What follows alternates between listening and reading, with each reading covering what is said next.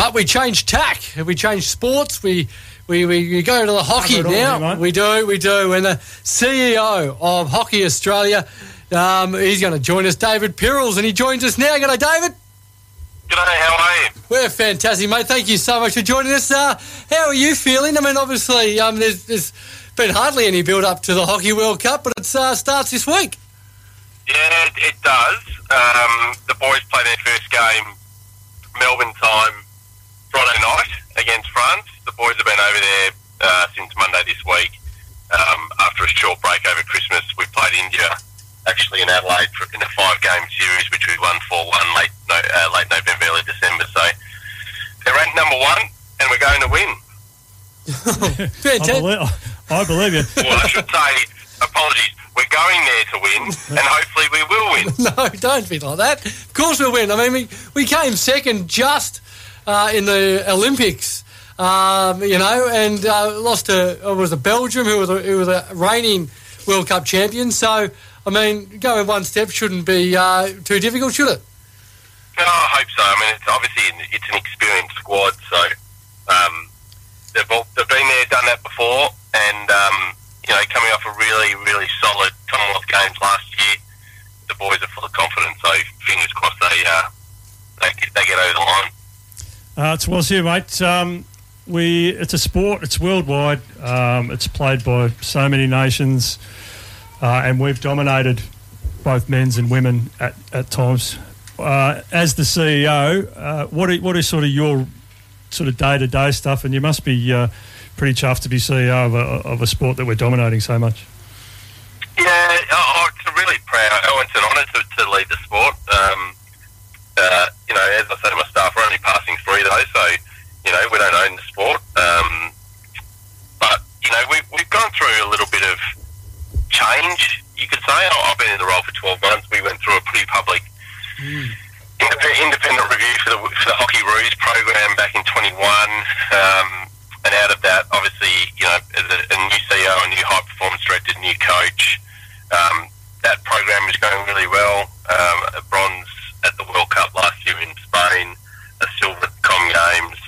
Men are going well. Commercially, we've been able to secure 5 in the last 12 months, 5 6-figure deals. This year, we really, really want to concentrate, and we're actually doing a restructure in our game development and real focus on growing and getting more people playing hockey more often in more places. So that's the motto for 23.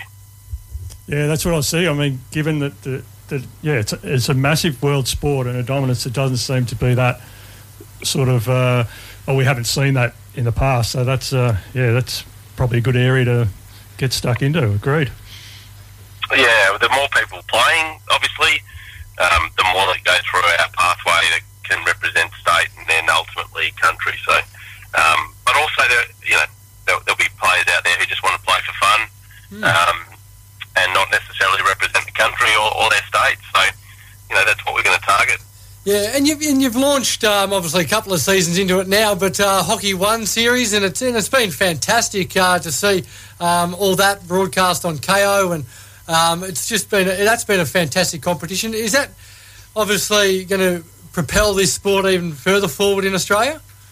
Yeah, we hope so. The first iteration was obviously 2019, then COVID hit, so it was only the second iteration that's just gone, as in it finished in November. All the key metrics, so crowds, membership, TV ratings were up on the first iteration, and then it's going to underpin our sport for a very long period of time, and really excited to see where we can take this league in the future. And has there been players that come out of that already that have gone into the Australian team that weren't in there previously? Yeah, so it's interesting. So there's been 2 players added to our Kookaburras national squad. So they're not obviously in India at the moment, but they're part of a national squad. 2 Queenslanders, Atkinson and Rintala, who showed what they can do in Hockey One, and that helped them or propel them into the Kookaburras squad for 23. Hockey Ruse have picked 17 initially in the squad. There's another 5 to pick from. There's a camp in Sydney leading into our Pro League fixture against Germany and China next month. So, yes, if you play well in Hockey One, you will get and you're heading over to India for the World Cup. I assume in India, behind cricket, hockey's probably their next biggest sport. How do you find that experience going over there? Yeah, I mean, it's huge in India, obviously. Looking forward to getting over there on Tuesday, and I've never been to India before, so looking forward to getting stuck into the culture, and can't wait. Yes. Now I understand you're a cricket fan. Will you stay over there for the Test matches? I wish